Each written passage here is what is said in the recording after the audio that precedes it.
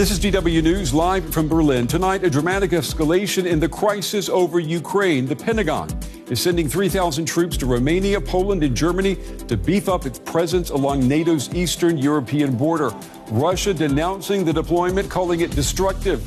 It says it will only increase tensions.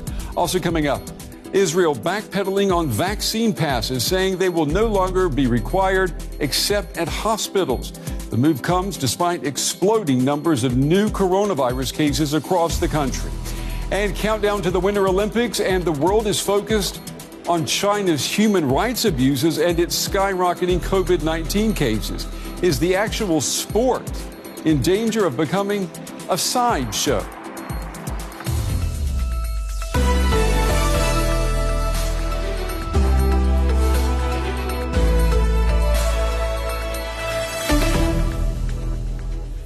I'm Brent Goff. It's good to have you with us on this Wednesday. In a dramatic escalation of the crisis over Ukraine, U.S. President Joe Biden says he's sending 3,000 troops to strengthen the American presence in Eastern Europe and to reassure NATO allies of America's commitment to collective defense.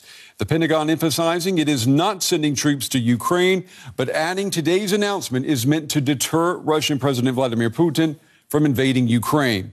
The Kremlin has already denounced the move as destructive, saying it's likely only to increase tensions.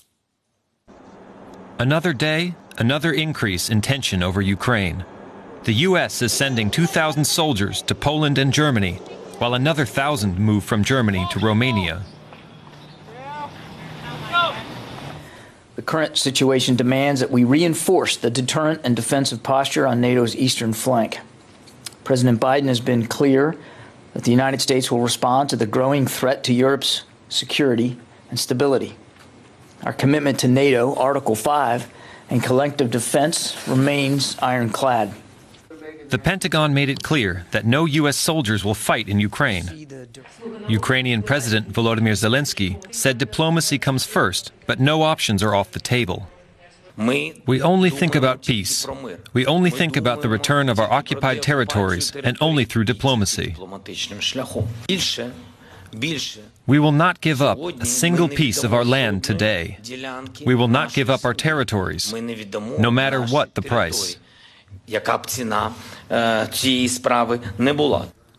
Despite Zelensky's reassurances, others are preparing to do battle if it comes to a fight.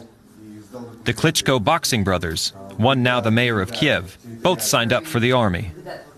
Other leaders in the West are calling into question. We are not weak, and any aggressor have to understand if they do aggressive activity against Ukraine, he have to pay huge price for that. We're ready to fight. Leaked documents, confirmed by the Pentagon, reveal the backroom diplomatic efforts to avoid war. The U.S. offered Russia access to inspect key military sites in return for a de-escalation. Russia says it has no intention to invade Ukraine. But these pictures released by Russia's defense ministry showing joint combat drills with Belarus send a clear message. Russia is not backing down.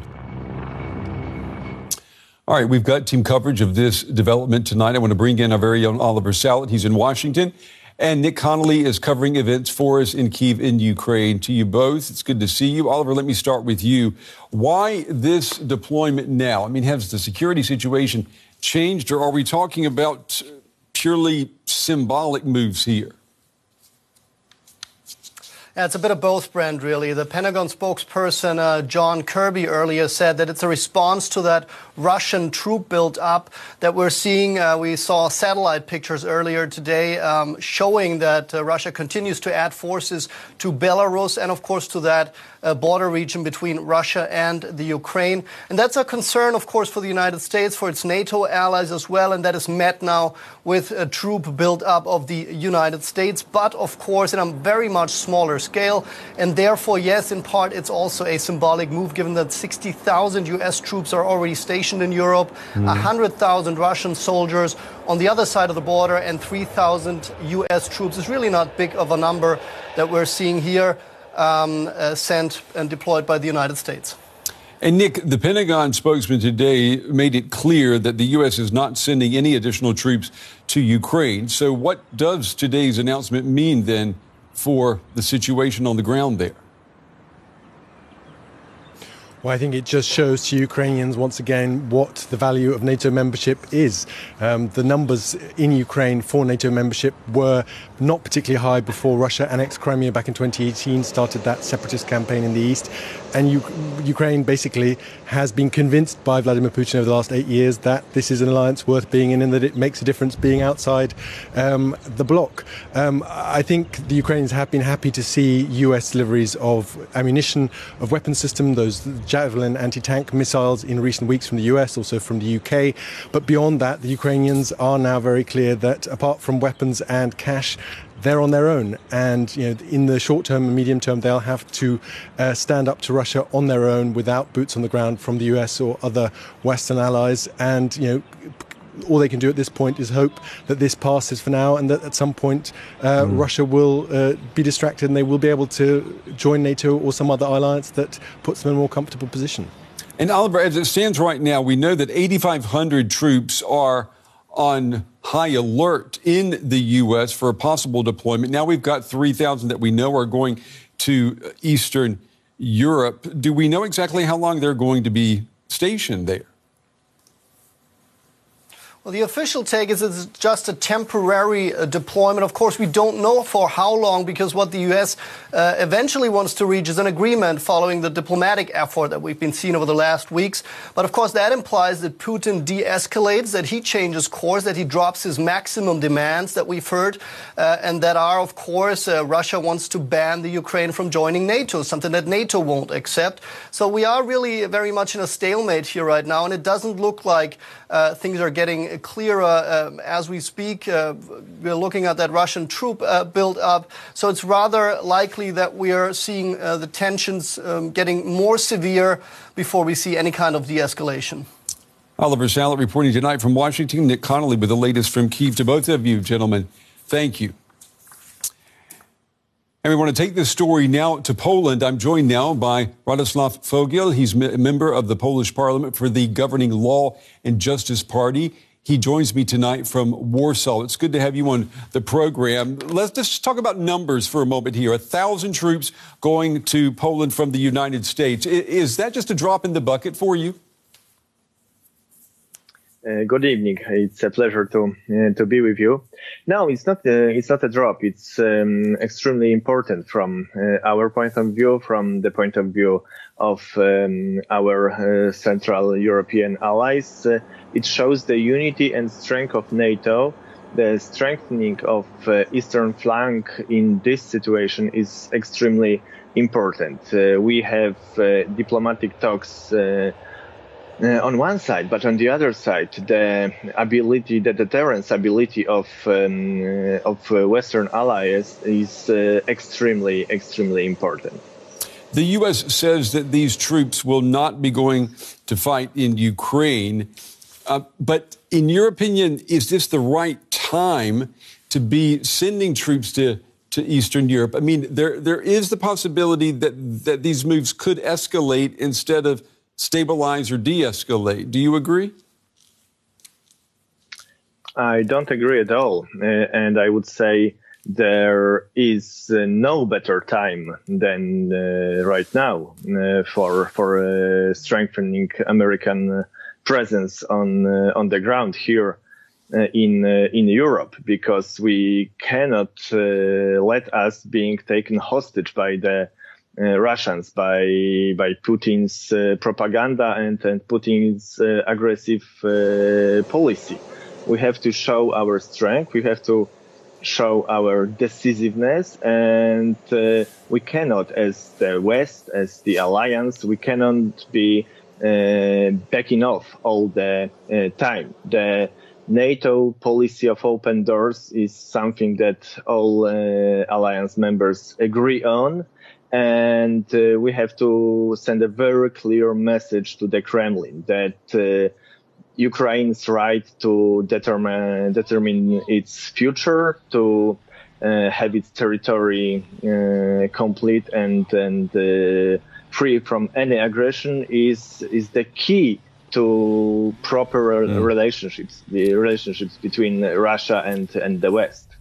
And we know, Mr. Fogel, that Russia does not see it that way. We have the illegal annexation of Crimea as one example to prove that.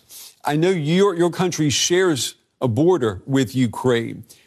How big is the concern or the fear that if Russia were to invade Ukraine, that military conflict could then spill over into Poland? We share a border not only with Ukraine, but with Russia itself as well. But most importantly, we share hundreds of years of history with Russia in its different forms. So we can talk from our experience that this imperialistic politics will be followed by Russian government till it stops till it is stopped by a very strong Western response. We all hoped for de-escalation, but a show of strength and the ability to respond is also extremely important when it comes to the de-escalation possibilities. I still hope that this is just a power play from Vladimir Putin, and that he won't attack Ukraine. But in this case, well, I don't think Poland would be threatened directly, but our concerns, the concerns of all the Baltic states, are real, because it may seem very different from Paris, Berlin, or Washington perspective, but right here in this part of Europe, the Russian threat is real. Yeah, and that's why it's very important that we hear views coming from countries such as Poland. Radoslav Fogel, member of the Polish Parliament for the governing Law and Justice Party. Mr. Fogel, we appreciate your time and your insights tonight. Thank you. Thank you very much. Here's a roundup now of some of the other stories that are making headlines this hour. The European Commission has given the green light for some nuclear energy and natural gas investments to be labeled as sustainable. Officials say private investment can contribute to climate change goals. But critics warn the legislation jeopardizes the target of achieving carbon neutrality by the year 2050.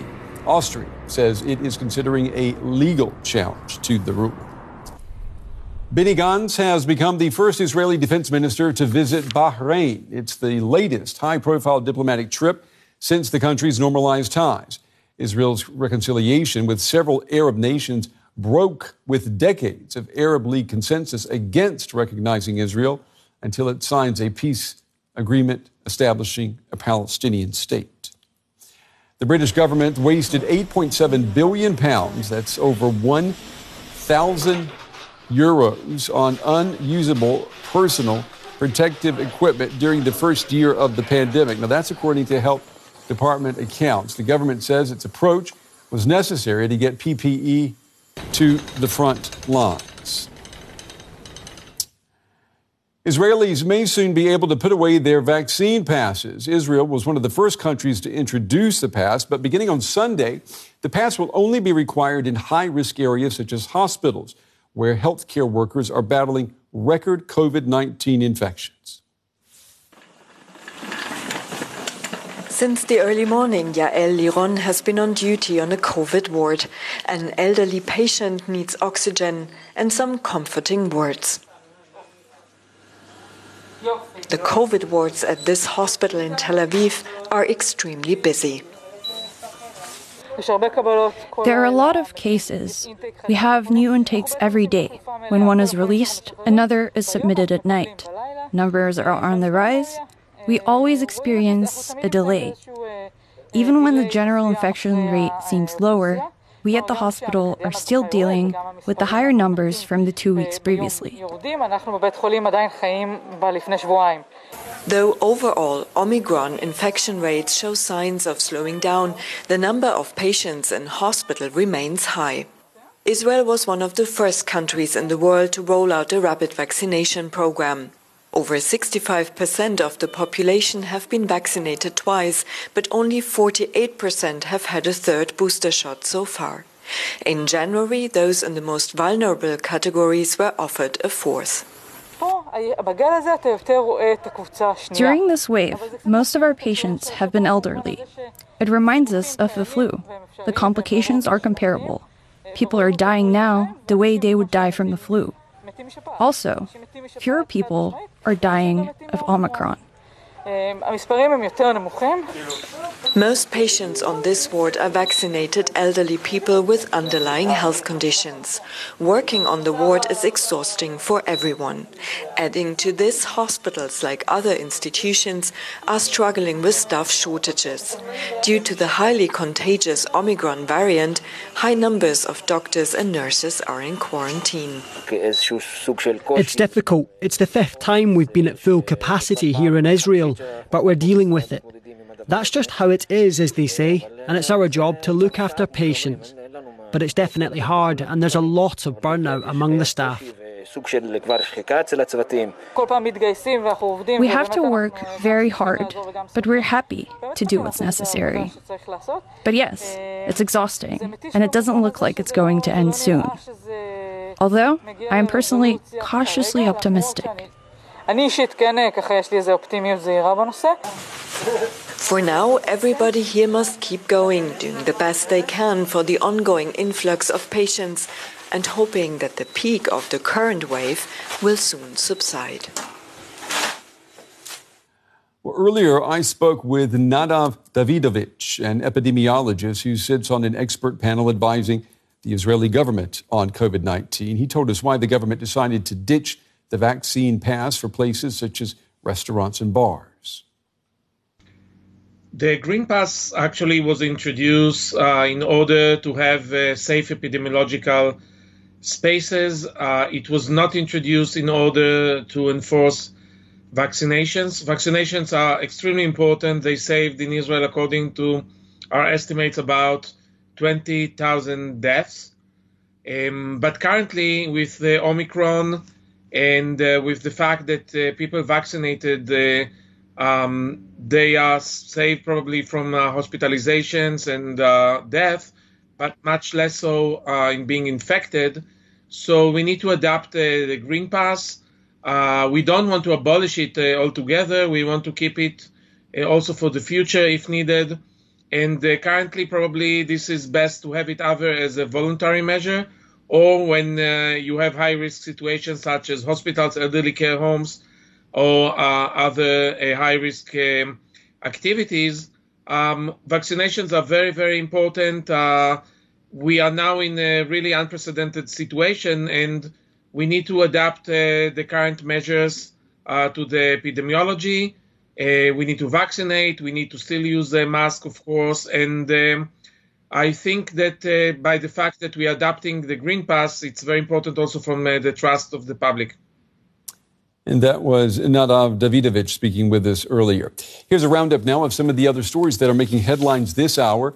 At least 26 people have been killed in the Democratic Republic of Congo after a high-voltage power cable snapped and fell. It happened on the outskirts of the capital, Kinshasa. Authorities say the cable hit homes and a market, killing several people by electrocution. The U.S. actor and TV talk show host Whoopi Goldberg has been suspended by the ABC network following her remarks about Jews and the Holocaust. Goldberg said that the Holocaust was, quote, not about race, but about man's inhumanity to man. She later apologized after a fierce backlash. Germany and the U.S. have rejected the word apartheid in connection with Israel. Amnesty International published a report accusing Israel of practicing segregation, dispossession, and exclusion against Palestinians. Amnesty says its findings are based on the seizure of Palestinian land and the forcible transfer of people. Israel has rejected the report. Amnesty was a respected organization. Even before Friday's official opening, the Beijing Winter Olympics, they are mired in controversy. Concerns about human rights abuses and the high number of coronavirus cases threaten to overshadow the Games. Almost 3,000 athletes will be competing for glory, but some are worried that the competitions, the actual sports, are at risk of becoming a sideshow.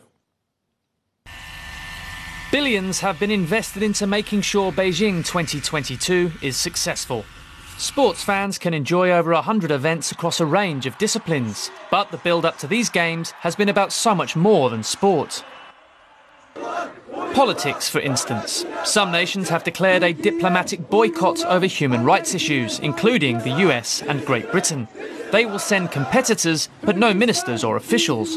Environmental concerns have also been raised, with organisers reportedly spraying more than 1 million cubic metres of artificial snow onto competition sites.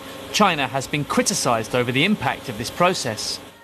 Meanwhile, organisers have threatened athletes with punishments for any behaviour or expression that they deem to be in breach of Chinese law, and will expect the IOC to rigorously enforce its own rules limiting protests. In the Olympic Charter, there are very strict rules. So for the medal ceremonies and during the competitions, they cannot express their opinions. But at other occasions, like at press conferences or during interviews, the athletes are free to express their opinions. But they need to be responsible for what they say. Due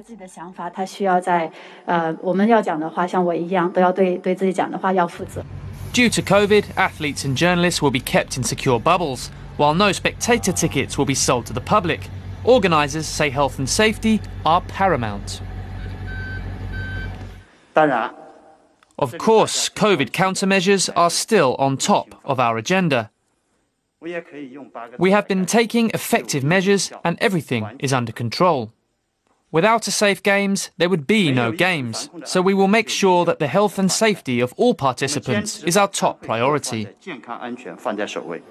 More than 30 new COVID cases were reported to Olympic authorities on Wednesday alone, and as many feared, athletes are seeing their preparation disrupted by tight quarantining rules.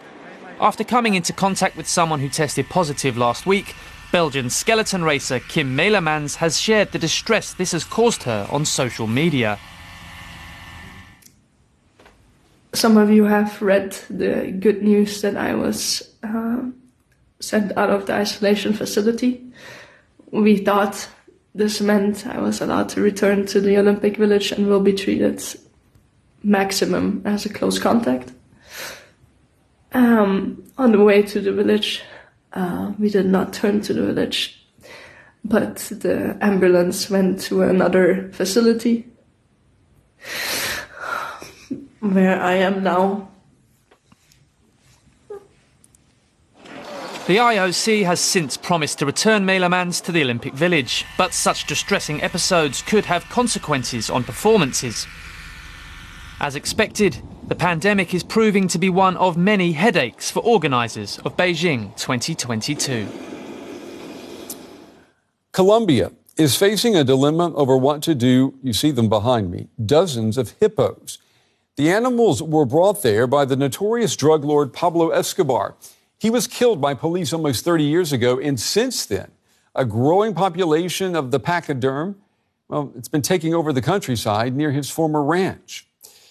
Our reporter traveled to Medellin in Colombia to discover why scientists and activists are divided over how to deal with the animals. A legacy of drug kingpin Pablo Escobar and a problem that has grown over the years. Colombia's hippos, now the largest population outside of Africa, which is their natural habitat. The so-called king of cocaine brought 4 of the pachyderms to his ranch.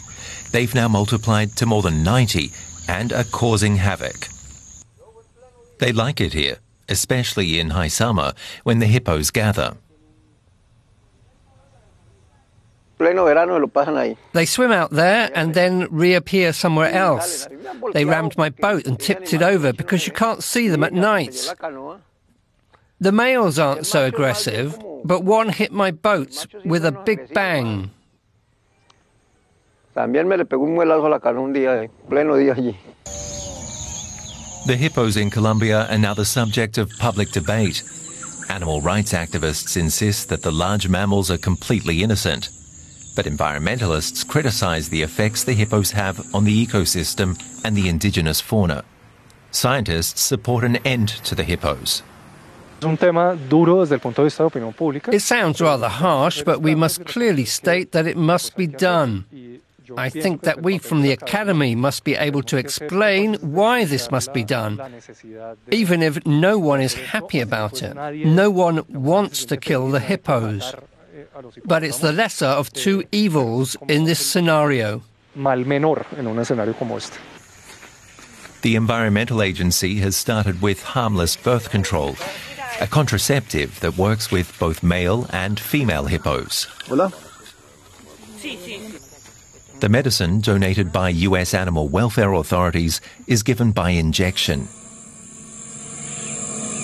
Now we must wait and see how the medicine works. Then we'll know if it really will lead to fewer calves.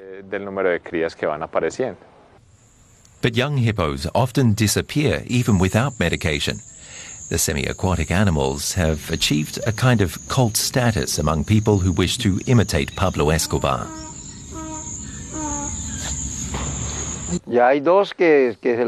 Two of the little ones have already been taken away. They were sold. There are a lot of rich people in this country who want to have something like this. The last young hippo was brought to a man who is said to be very powerful. So now there's a market for these exotic animals in Colombia, and they lack natural enemies. That's why this is the largest hippo population outside of Africa where they are indigenous.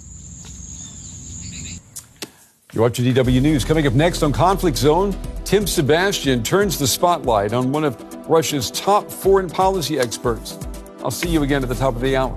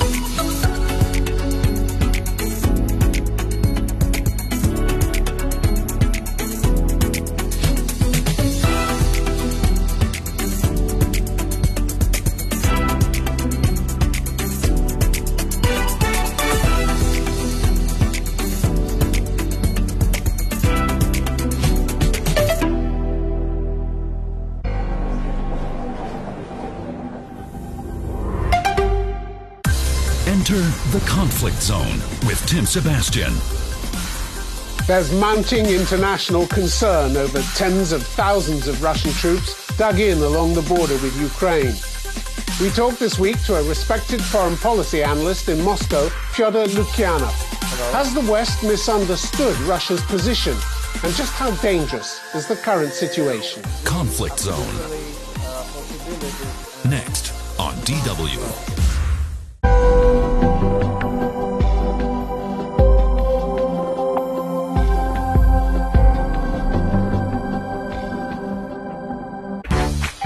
Learn German with DW. At any time and in any place. Using news, video novellas. Ich habe eine Zusage für das Praktikum. Songs to sing along to. Sie ist der Komparativ vom Superlativ. Man sieht sie oft in ihrem Duden vertieft. And interactive exercises. Everything is online, mobile and interactive. Learn German for free with DW. Sometimes a seed is all you need to allow big ideas to grow. We're bringing environmental conservation to life with Learning Packs by Global Ideas. We will show you how climate change and environmental conservation is taking shape around the world, and how we can all make a difference. Knowledge grows through sharing. Download it now for free.